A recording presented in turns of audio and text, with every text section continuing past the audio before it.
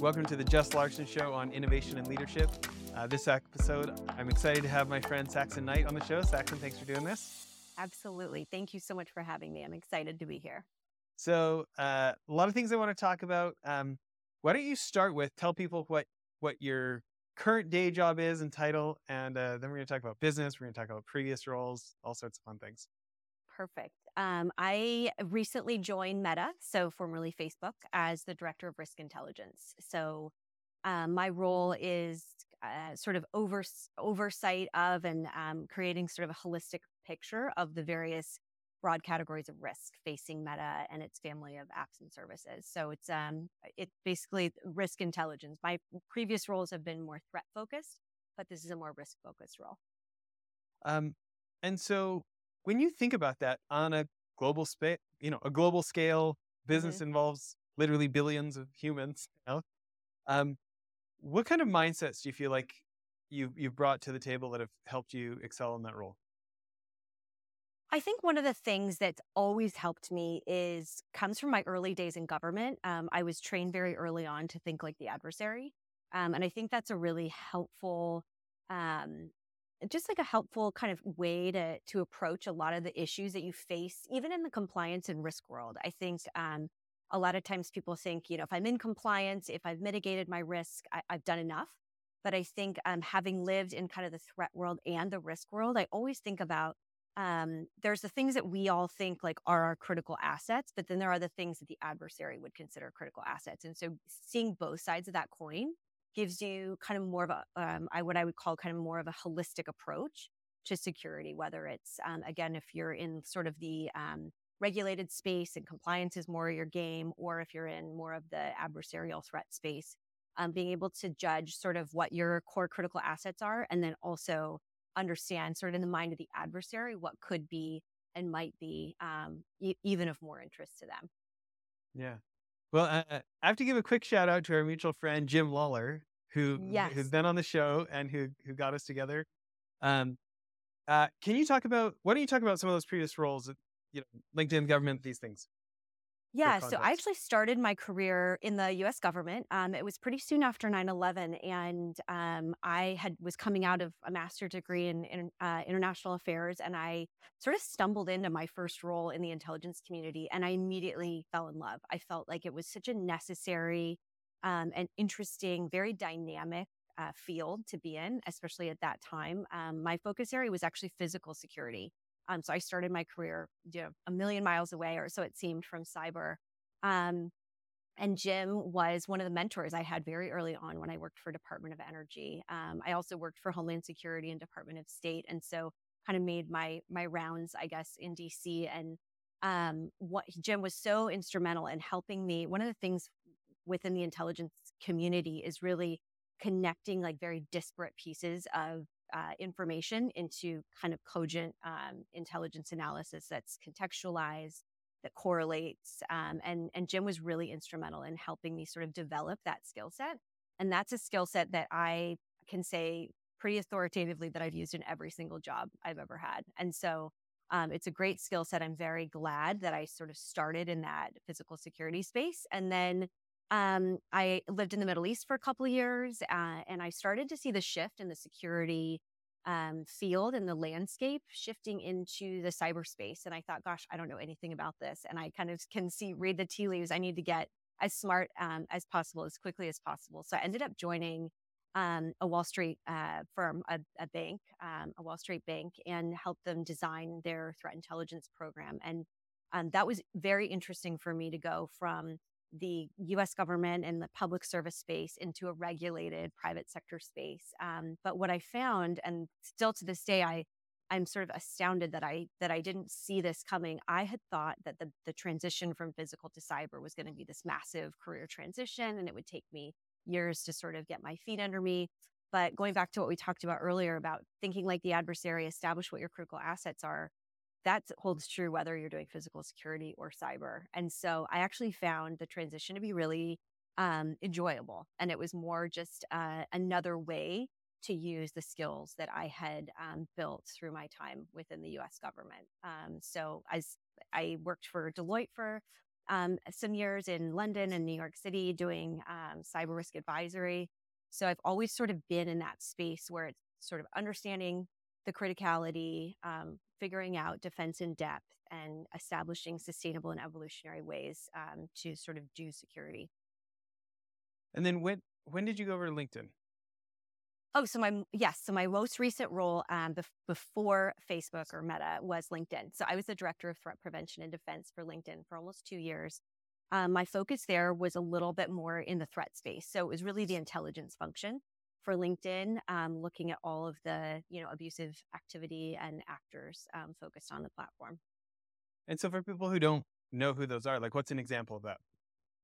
So on all social media platforms, there's, as in everything, there's a great way to use it, the right way to use it. And then there's always the groups and the actors and the people that will find the nefarious, abusive ways to use it. So on every social media platform, you can imagine there's child exploitation that happens, there's human trafficking, there are nation state actors that are using these platforms as, frankly, open source intelligence, free open source intelligence, to try and figure out who they need to get close to and who has access to the information that they're interested in. So that's definitely something that you're just going to see across the board on social media. It's a way to connect with the people that you love, and it's also a way for bad actors to connect with people. Yeah, I remember reading articles about some Chinese intelligence officers that had got caught with fake LinkedIn profiles as beautiful young women befriending, It works every time. Befriending these, a little bit older Yeah. guys with certain clearances and stuff in the government, and finding out like incredible webs of like how they were able to connect to so many of them, and then start sending messages in very benign ways, right, to start things off. Yeah, it is really interesting how like the intelligence process from an adversary perspective is very technical. Whereas I think Jim and, when I was in the intelligence community, like we were very focused on like the human interactions. Now, so much of what happens in the intelligence space is technology enabled, I would say. Yeah. So you've got this whole career, you've got this whole world, and then you've got House of Saxon. Talk to us about this. I do. Yes. So House of Saxons is an idea that came to me about around the time I was pregnant with my first child. So about 5 or so years ago, I was working for Deloitte in London, and I was about to go on maternity leave. And I was really thinking about, this is a major life change. If there's any time to make, a huge life change, like would I still want to go back to cybersecurity?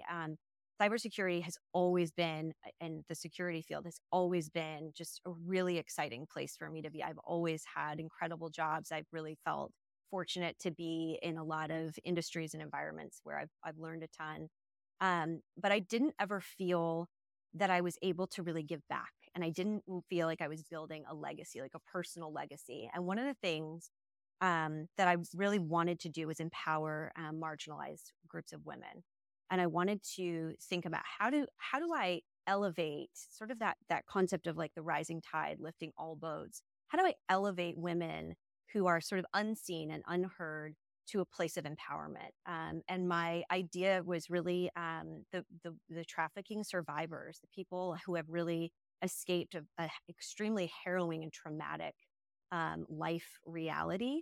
What happens to them after that? Who comes alongside them and kind of gets them to a place where they feel seen, heard, empowered? And one of the ways that I thought maybe I could contribute to that is teaching basic business skills, the skills that I've learned, that you've probably learned along the way during all of your, if you look down your resume, there's all these different jobs. When I thought about trafficking victims, I thought, it's a really big delta to go from that life experience to then find sort of a sustainable financial and economic freedom. And so the concept around House of Saxons is attaining financial independence for women, and especially for women who have been marginalized and trafficked and exploited. So that's kind of the heart and soul of what House of Saxons is hoping to achieve. Well, obviously, I'm pretty inspired by it. It's been fun to have our phone calls and talk strategy about ways that Child Rescue Association might be able to be helpful to you guys. 100%. I really like that you're looking at it from a potentially more financially sustainable manner instead of just another nonprofit, which I say that having run a nonprofit for 13 years, it's a terrible model. I should have done social entrepreneurship. But can you talk a little bit more about kind of that, your model there with House of Saxons? Yeah, when I started to think about this from a concept, it did sound like a nonprofit. But one of the things that I thought at the very beginning was, I really only want to do this if I'm going to be able to change a narrative. And for me, there are a lot of narratives that, especially in the women's equality conversation, that we maybe aren't having and should be. One of those narratives is, the fact that all women deserve the chance to be seen and heard and given opportunities. One of the other narratives that I don't hear being talked about a lot is that philanthropy and profitability, they don't really need to be mutually exclusive. And it seems like people sort of feel like they have to decide, am I a capitalist or am I a philanthropist? And I wanted to really challenge that and say, is there a way that we can set up a thriving business model where people are being helped? There's a social justice component. There's like an ethical business model here. But at the same time, we're not a nonprofit.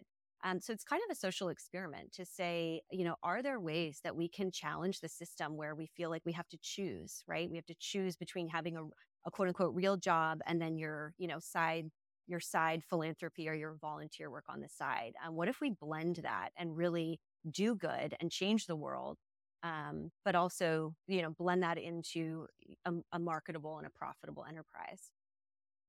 And so, why did you choose fashion as the angle there? Fashion was a way that I thought we could really engage people. So one of the things that I think about a lot is, when people give, do they give once or do they give a part of themselves? And what I wanted to do is engage people in the journey of these women who have come out of trafficking, who have survived one of the most horrific fates, and gone on. A lot of these women are incredibly resilient, incredibly inspired to really change their life. How do we love on them and be a part of their story rather than just write a check? And so instead of saying, like, write a check for $100 or $1,000 or $10 one time, what I wanted to do was invite people into this journey and invite people into the story. Because one of the things that I want to accomplish through House of Saxons is raise awareness. There's something very unknown about the trafficking realities. I'm not talking about, there's definitely trafficking going on in far-flung parts of the world, but there's definitely trafficking going on right here outside of New York City. And so that was one of the areas, again, going back to changing the narrative. I wanted people to really understand the people that they were helping and to be able to say, like, I had a part in this. And so the fashion piece is really kind of a sideshow, but it is a way for people to engage with House of Saxons in a way that they have something with them for the rest of their lives, a handbag or a luxury good, something that will remind them that they have played a very, very intrinsic and important part in a woman's journey from exploitation into true freedom. Well, I think one of the reasons that I'm encouraged, and I think about the call that we did with my wife Stephanie, right? The three of us. Yes. And she grew up the daughter of a trafficking survivor, and her mom had very limited economic opportunities. And like Lori's, my mother-in-law, is kind of one of my heroes for completely changing the cycle in that family.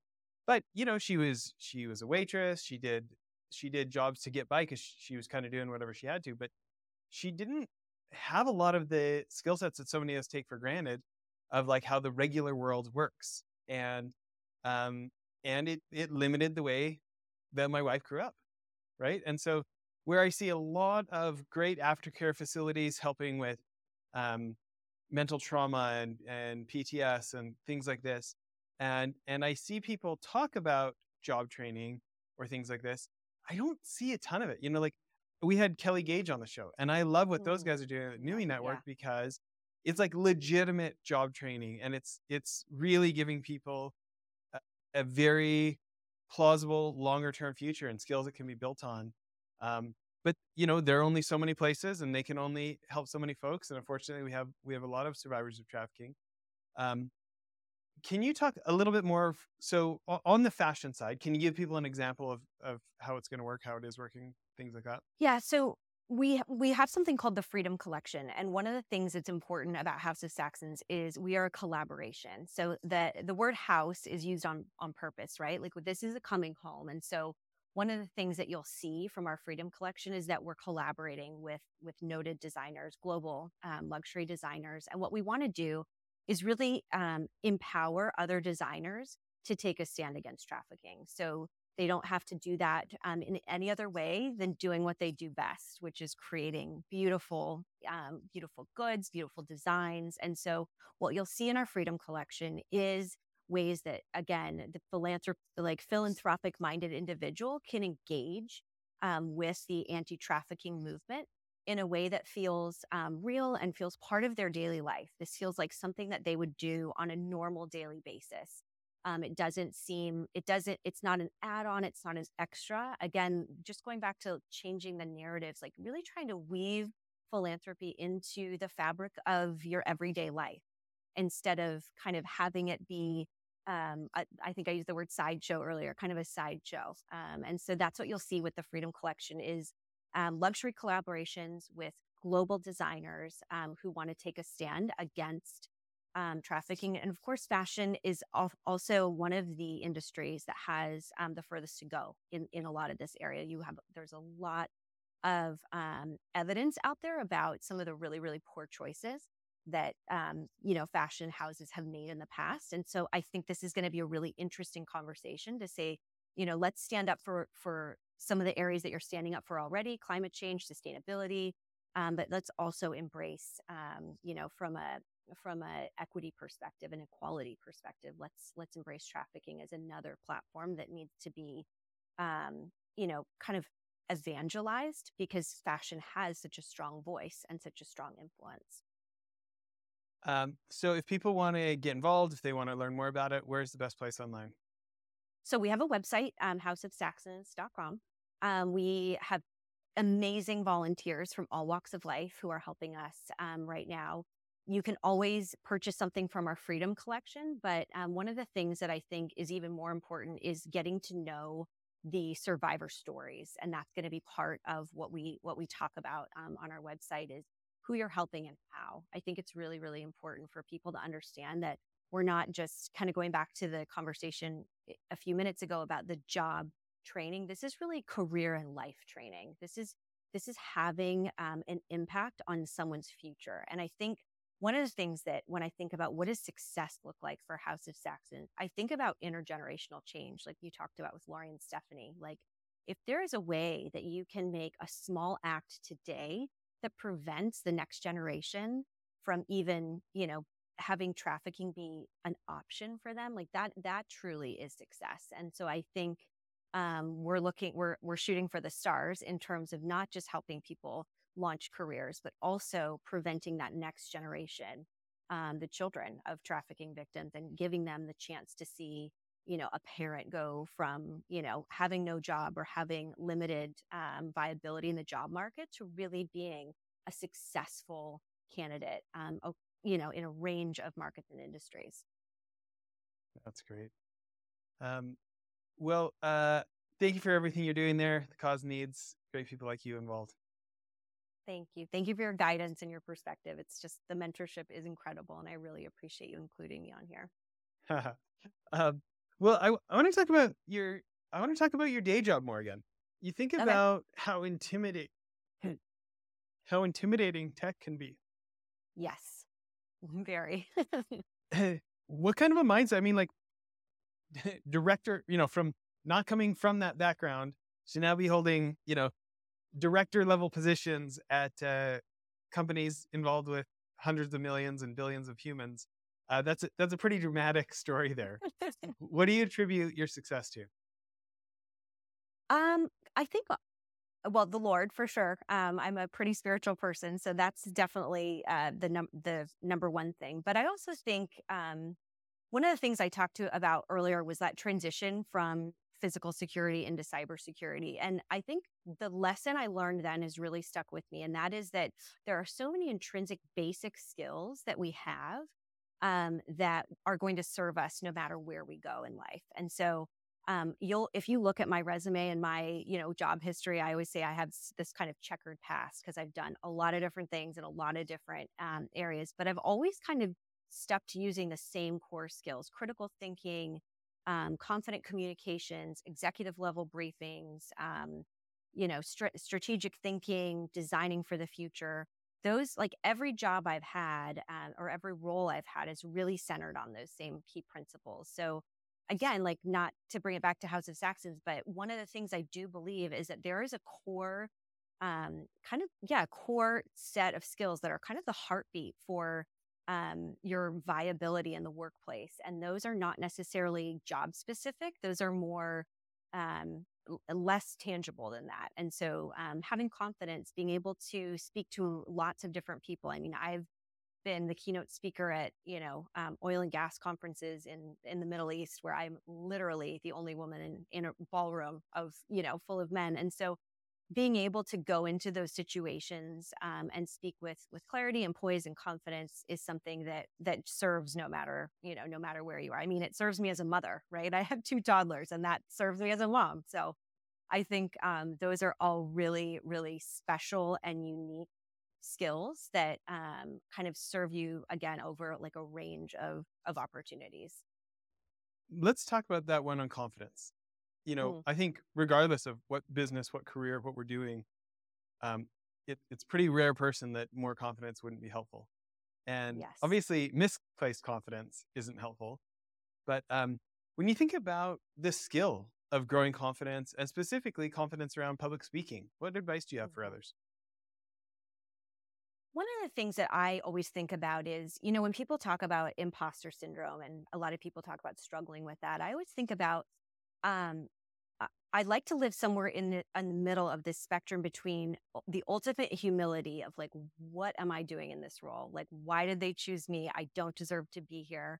And then also the other end of that spectrum, which is they chose me, so I'm here, so I'm going to do my best, and that's all I can really do. And so I think with public speaking, a couple things I always go in with is I try never to talk about things that I don't know very much about. So, figuring out what you're a real subject matter expert in, your lived experience is the best one, right? Everybody's an expert in their own lived experience. But beyond that, like professionally, I've always tried to focus on things that I'm passionate about, because then I really want to dig deep and go like a mile wide and a mile deep. And so speaking about things that you're passionate about, that you care about, that you're interested in, that is definitely, a big part of it. I also think having the humility to learn from the audience, no matter if it's you're briefing your boss in a one-on-one or if you're briefing a ballroom of people. I think there's a tendency to feel like you have to know everything going in, but that curiosity and that innate inherent willingness to learn something, I think is really important. And I think people sense that, and they sense that you're giving them everything but you're willing to learn more. And so that becomes kind of a conversation. Even if you're standing at a podium, people feel like there's a conversation being had. And I think that's really important and has served me well as well. So it's, I guess, somewhere on that spectrum of like, I was chosen, so I'm going to do my best. And then also being willing to learn more and assume that there's going to be more to the story that you don't know. It's interesting how it actually expresses a form of confidence to be okay not knowing and to not judge ourselves for not knowing. I think about like real subject matter experts and, people who billionaires or different folks that I've been lucky enough to interact with at different times. They're not like embarrassed that they don't know the answer. Yeah. And they're not shy about what they don't know. Like, they're confident about what they do know, and they're not embarrassed that they don't know everything. And it's interesting how confidence producing it is when, it doesn't have to be a billionaire, but it could be, a Delta Force guy. It could be some other person that's highly accomplished at what they do. And they're like, oh yeah, I probably don't have much to say about that. I don't really have experience there. And they just leave it. They don't make an excuse. They don't pretend. But if I did have something to say, it would be this, or, you know what I mean? And they're kind of like, they're very okay. They're very okay with like, oh yeah, that's not what I do.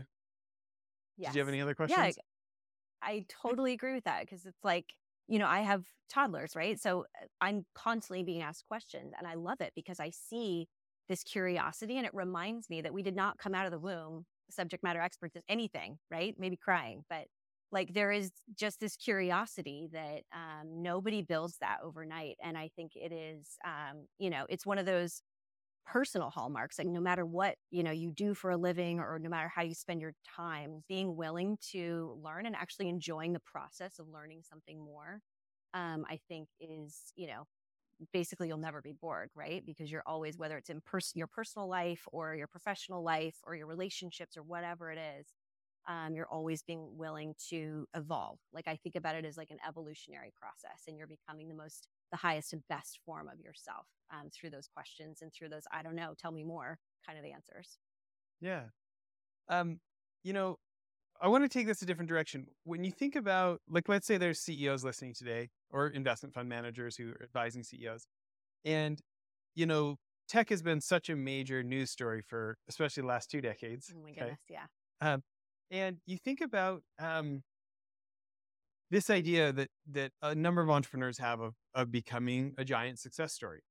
And I'm interested, when you look at LinkedIn, where you're at a Meta, seeing organizations that have made it. What kind of advice would you have for CEOs who are trying to make it?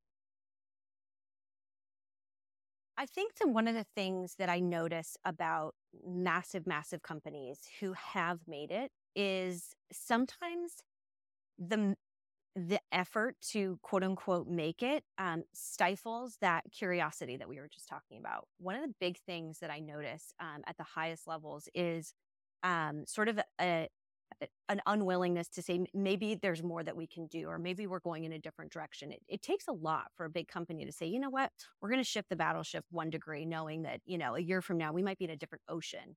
I think there's like a real humility to that, a real humility to say, I obviously think my idea is great, but there's a chance that there's a better idea out there, right? And let's take a chance on that. So I think one of the things for CEOs especially is being willing to kind of let go of the narrative a little bit and say, like, maybe there's a better, higher plane that we can get to. Like, this is a great plane to be on. We're in a successful, parallel, but maybe there's a higher and better plane.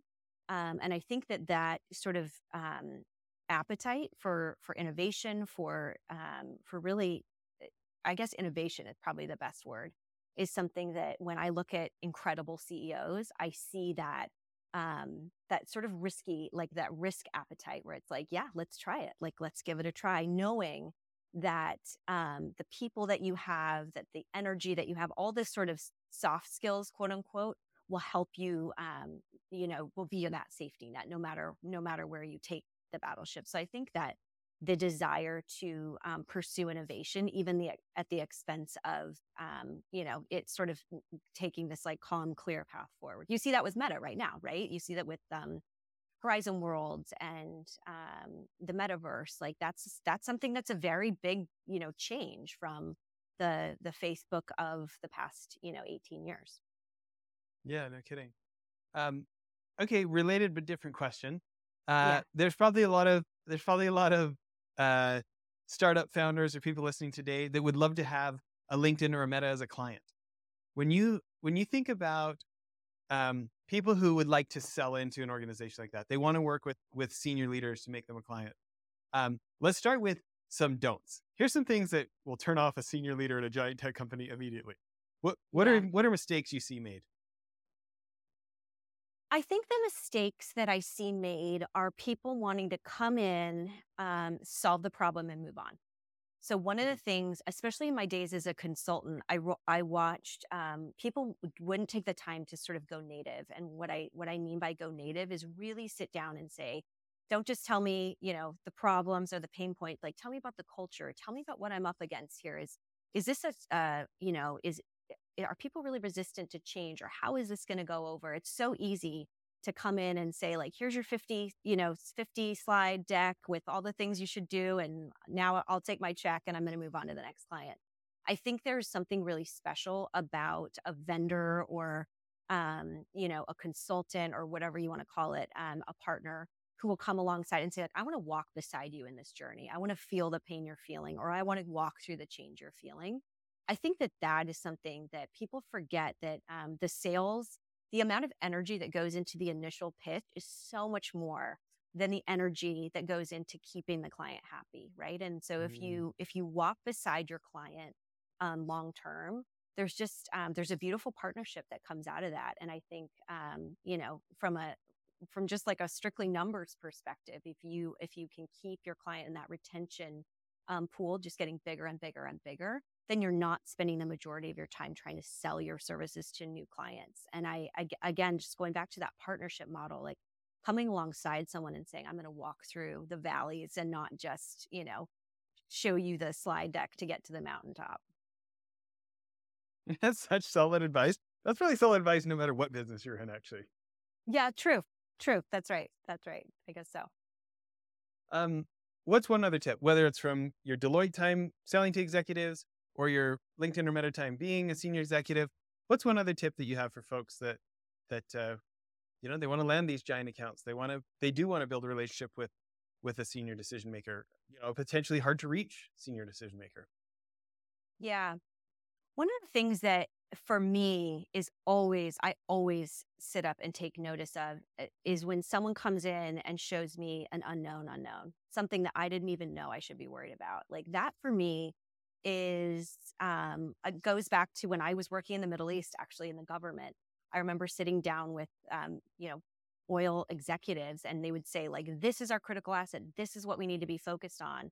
And if you saw sort of the bird's eye view and were able to say, like, actually, you're thinking that the center of your refinery is the gold, but what about the front gate? What about the back gate? What about that gate that you don't even man? Like, those are the conversations where I think people start to take notice and think, okay, you're clearly thinking about this problem from like the other side of the table and seeing a side of it that I'm not. I would say that's always for me the most like moving pitch is when someone comes in and says, I hear what you're saying and I can absolutely help you with that, but have you also thought of this? Here's an unknown that I want to add to your known unknowns, and I can help you with that as well.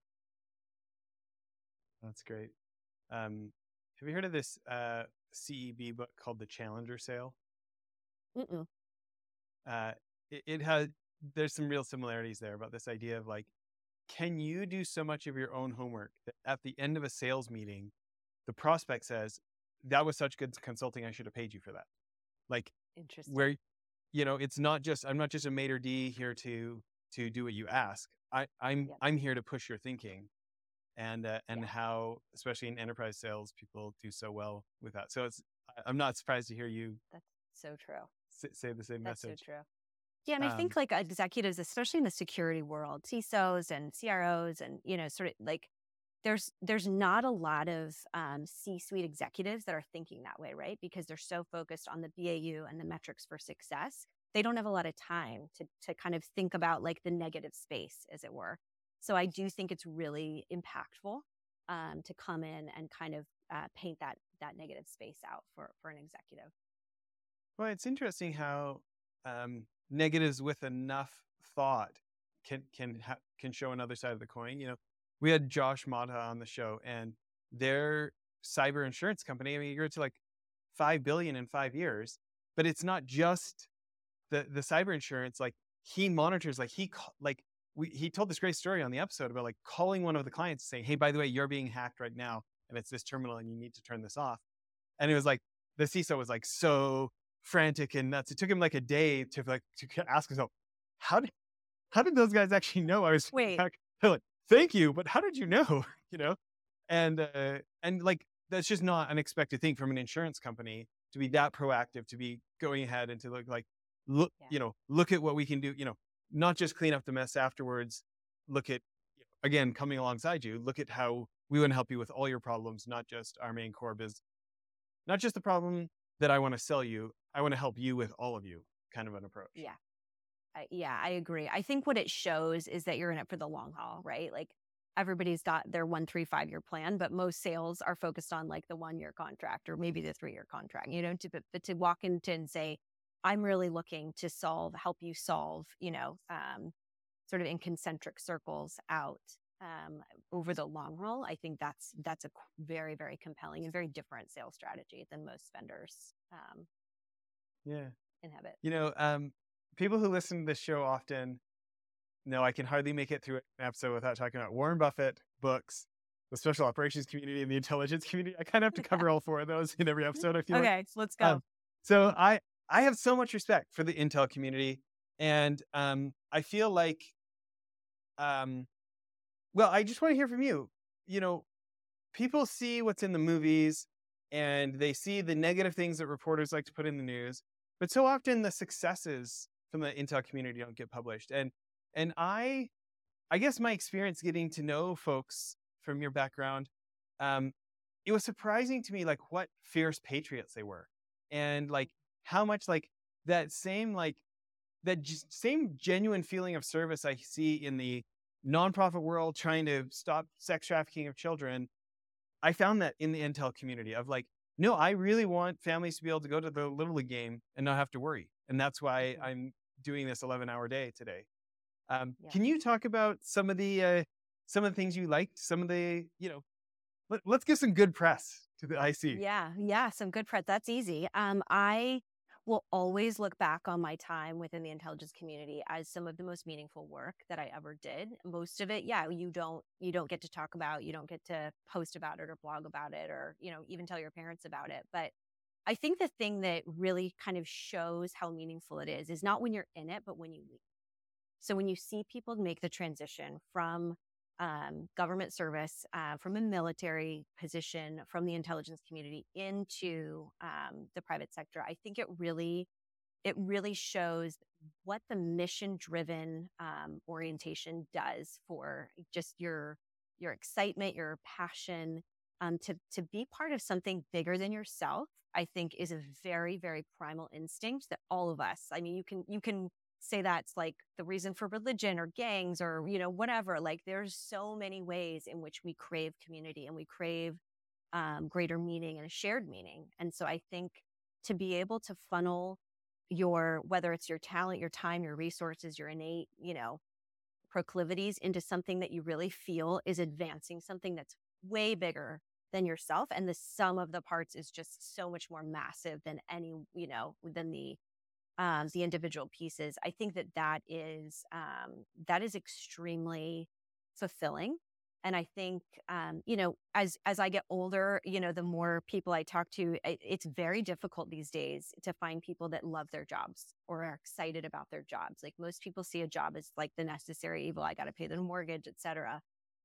Most people, at least in my experience, and certainly myself, when I was in the intelligence community, did not feel that way. My job was something that was, as much a part of my identity as anything else. And that's a real transition and a real challenge for people. And I see it when people come from military backgrounds or the IC into the private sector. It's a really big transition, and they feel like, what are we doing this for? Yes, I'm getting paid more, and the hours maybe are a little bit better, or what, but it's a really big transition. I think that really speaks to that feeling of meaningful community. By the way, that has turned into a lot of volunteers for child rescue. So I don't think we've talked about this on our calls, but you definitely need like some like button on House of Saxons for like, yes, did you serve? Are you looking for a bigger mission in life? Are you looking to belong to a team and have a bigger purpose? I think there's a lot of volunteer hours available for House of Saxons. We need to start funneling some of these people to you. That is a great idea. Yeah, that's such a great idea, because you're right. People, I think people have limited time, right? Limited resources. And if you have anything extra to give, you want it to be, something that feels really, really powerful and meaningful. Same with child rescue. Like, I just feel like there's no way you can volunteer or be a part of that and not feel like you're part of something extremely important.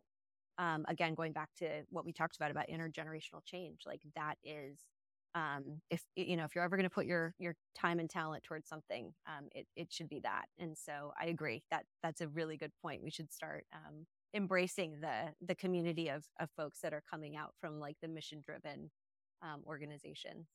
Yeah. Well, I want to let's do some more advice for entrepreneurs, CEOs, investment fund managers. Gosh, I don't know if thinking about the world's specifically on the threat side of things. This is a constantly evolving world. There's so much money in cyber criminals and state actors innovating faster security measures, things like this. And, as more hacks have happened, as more customer data has been exposed, like the financial implications for not being protected are becoming more and more evident. And folks who, didn't really spend much time on it, they're too busy making money, are like perking up in ways they haven't before, of like, we have locks on the front door and they don't really matter. Right? When you think about, again, malicious state actors who would like to damage the U.S. economy, specifically, or the West anywhere, and just straight cyber criminals, what advice would you have for leaders today as they look at the next, even just handful of years? What are some things that you would maybe share with us? I think that one of the things that I always encourage senior leaders to do is consider everything that you're already doing to be table stakes. So most people are playing defense in the security game. And I can say with authority that all of the same actors that I was up against in the private sector were the same actors I was up against 10, 12 years before in the government. And so if we know that the actor set is doing nothing but getting smarter, right? They're not going away. They're not choosing to play a different game. They're doing nothing but learning, evolving, and getting smarter. Playing defense should be just table stakes, meaning your compliance programs, your threat intelligence programs, all of the things that people generally feel like I have a robust system or I have a robust response. Is really not enough. And I say that because knowing full well that, budgets and trying to recruit people in cyber is difficult. So I'm not saying this is easy, but what I think that even medium maturity level, from a security maturity level, organization should be looking to do is play offense. And what I mean by that is be proactive about mitigating risk and also anticipating threat. There's so much that we can anticipate when we look back, right? Like the gift of the present, what we're facing today and what we've faced in the past is that we can use that to extrapolate, to take our best guess. And that's really in the intelligence community, what you're doing a lot of the time, right? You're collecting information and signals, whether it's from humans or whatever, and then you're turning that into extrapolative analysis on what you think might be, likely to happen down the road. And I think that attitude is really helpful in the security field as well, is to say, okay, we can sit around waiting for the next, break-in, the next breach, the next adversary, new tactic, or we can play offense. And I think that that's something that I don't see very often. And again, it goes back to budgets, it goes back to time, it goes back to competing resources, it goes back to, at the highest levels is your C-suite and your board, kind of in that mindset. And that's not always the case. But I do think that considering that the adversary is not going away, the TTPs are getting just more and more refined, we have no other choice than to start looking at our security and even our risk protocols from an offensive position. By the way, I always forget what the P stands for in TTP. Tactics, techniques, and procedures.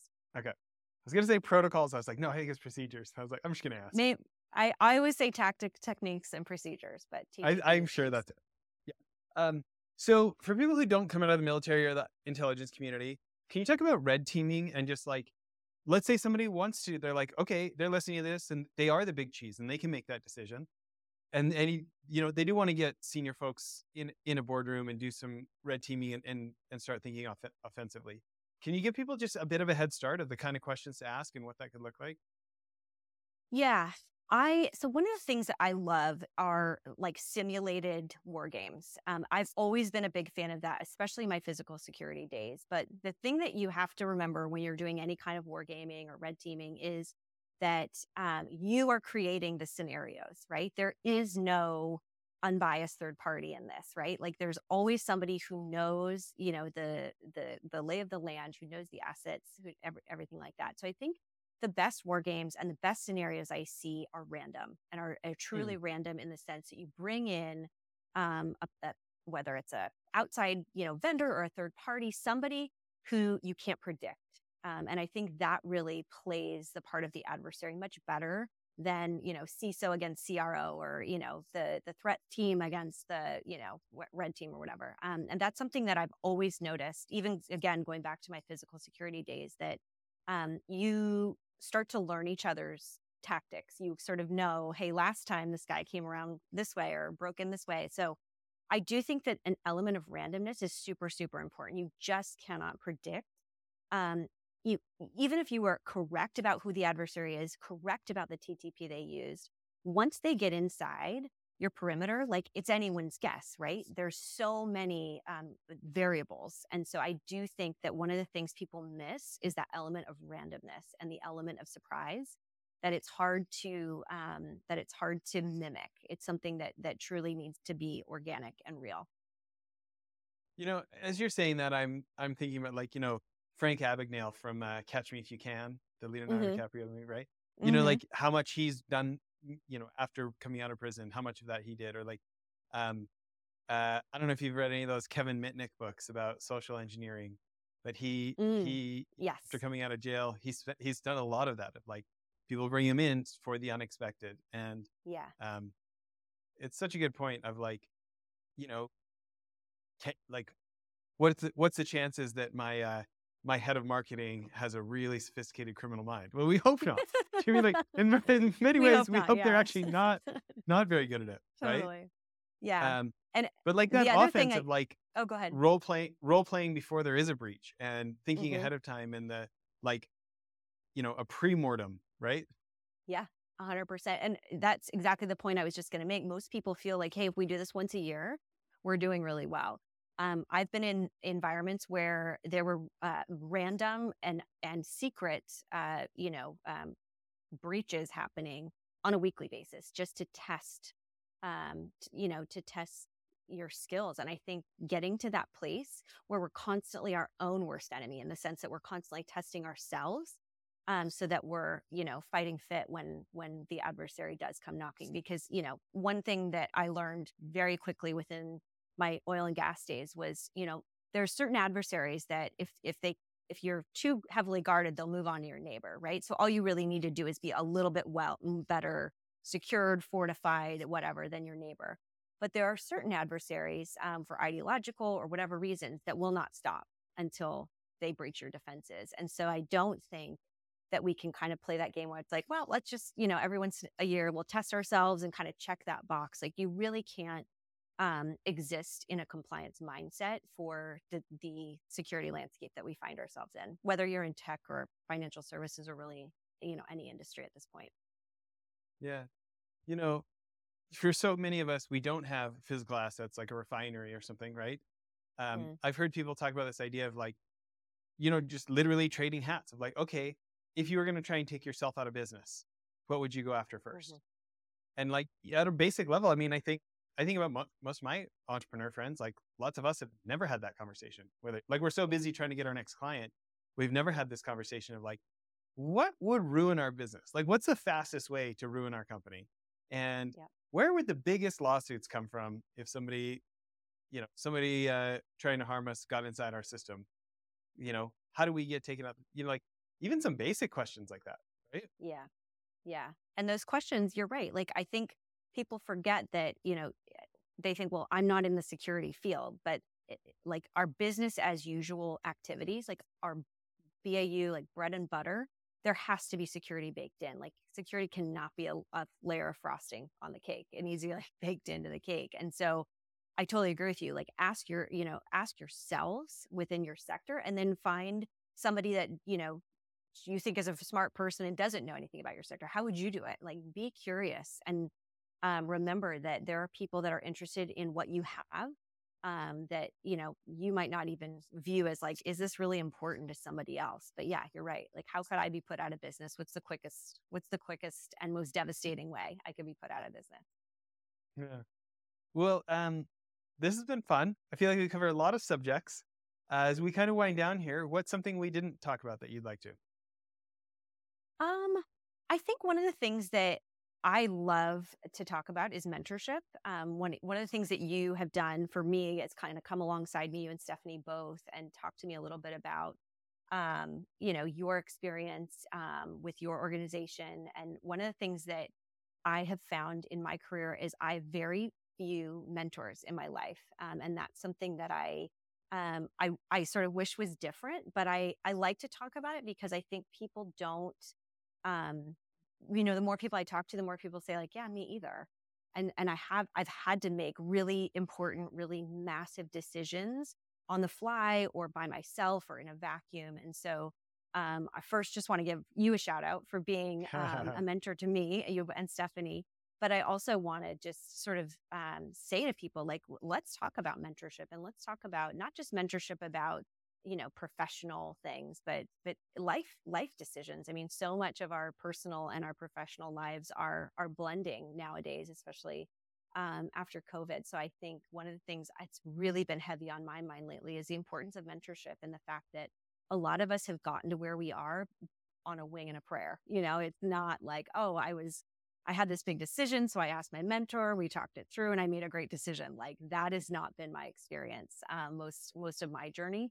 And so I think it would be great to sort of nurture more people and shepherd people through those big decisions and through those pivotal moments where you're thinking like, am I going to change my career or move for a job? Things like that. So I've got a couple of thoughts about this, and then I want to hear your thoughts. Okay. Mm-hmm. So I feel like asking somebody to be your mentor always goes terrible for me. It never pans out well. But I feel like if they're like a peer, like so much of my best mentorship has been other entrepreneurial CEOs who are like about my station, or like, we're pretty relatable, and we've traded coaching back and forth to each other, being each other's strategy advisor. And we're like, every 6 weeks, it's like we do an hour and a half and it's 45 minutes each direction. And then there's the more informal version of that as well. But like somebody who's like really in the thick of it, who's in the same thing as me, but who I have a lot of respect for what they've done. Yeah. Just having somebody who gets what you're going through, but can be objective, where it's not your spouse, it's not your business partner, it's not your staff, it's not any of these people that are so emotionally wrapped up in the answer. Like, where all they care about is that you get an answer. They don't really care what the answer is, right? Yeah, they just want to see you suffer. And then the other one that's done well for me is for people like far above my level, is, being polite, asking for advice, asking for like a book to read, immediately going and reading it, and then reporting back, hey, I read that book, it was so good, this is what I learned from it. Did I miss any important things? And then do you have another book for me? Because like, not everyone who reads is a leader, but I don't think I've met any leaders yet who aren't readers, and they've recommended their favorite book 100 times and nobody read it. Their kid won't read it. Nobody. So when you're like one of like the very few handful that actually read it and came back enthusiastic and reported back that you read it, you like all of a sudden you set yourself apart from all these people. And there's like this, it's almost like a little flattering of like, oh, this person's hanging on my every word. And it wasn't just jabber. They actually went and took action. And then you do that like 2 or 3 times. And all of a sudden you're in a very small portion of people in life who actually do what they advise. And I find them much more willing. Like, very wealthy, very accomplished folks have given me like quite a bit of time. I think mostly out of that, like, they weren't getting paid in money. I wasn't helping their business, but it was like this, like they get to have the sense of service, and they get the reward of their service actually did some good, or it appeared to have done some good, Yeah. Okay. Totally. Okay. Those are a couple of my tips. What tips do you have for people on mentors, whether it's Jim Lawler or anybody else? I agree with you that like asking someone to mentor you is so dicey, right? Because like, what if they don't have time? What if they're like, you think you have this great thing going and they're like, So yeah, I agree. I feel like the best mentor relationships like are a mentor relationship before you even codify it, right? Like, you just know that this is somebody that you can go to for advice and you respect their sort of life perspective. The most interesting mentors for me in my life have been people that have a completely different life than me. So one of my biggest mentors had 3 kids, and when I had no kids, and so our lives were just so different. This is when I was like living in New York City. And I would just, but I learned so much from her because I saw there is probably a chance one day I'm going to be where she is. So I'm learning about like the next phase. So I would say like seek mentors out that are in your phase and know what you know and are dealing with what you're dealing with, because there is this very inherent sense of community there. And I think it's important when we realize that we're not, that this is normal. Whatever we're going through is a phase, or it's normal, or it's very kind of a classic problem. There's a lot of kind of comfort in that. But then I would say also look for mentors that are in a completely different phase of life or a completely different life stage or sector or whatever. Because, you just don't know where your career is going to go. Like I certainly would have never anticipated I'd be, in tech doing cybersecurity. So I'm glad that I sort of had this diversity of thought in the people in my life who sort of, I surrounded myself with as wiser than me. That's so. Okay. Well, what do you want to leave people with today? Gosh, I think I don't know what everybody else needs to hear, but the thing that I really have been focused on this year more than anything is building legacy and feeling like my time is, I have very limited time. I have very limited resources. So how can I make the most and do the most with what I have to give, whether it's professionally or personally? So I think that's probably the thing I would leave people with, is just focusing on what does legacy mean to you? And it might not mean anything that's going to quote unquote change the world, but if it changes your world, I think that's pretty incredible. And so I would just leave people with the thing that I'm, kind of focused on this year, and probably will be focused on into next year as well, is like, how is what I'm doing today feeding that bigger picture for me, that legacy that I want to leave behind, that will outlive me, that will outlive the tiny things that I'm doing day to day. That's great. Well, thanks again for doing this. Thank you, Jess. Thanks for having me. This is really fun. I really enjoyed it. Okay, bye everyone.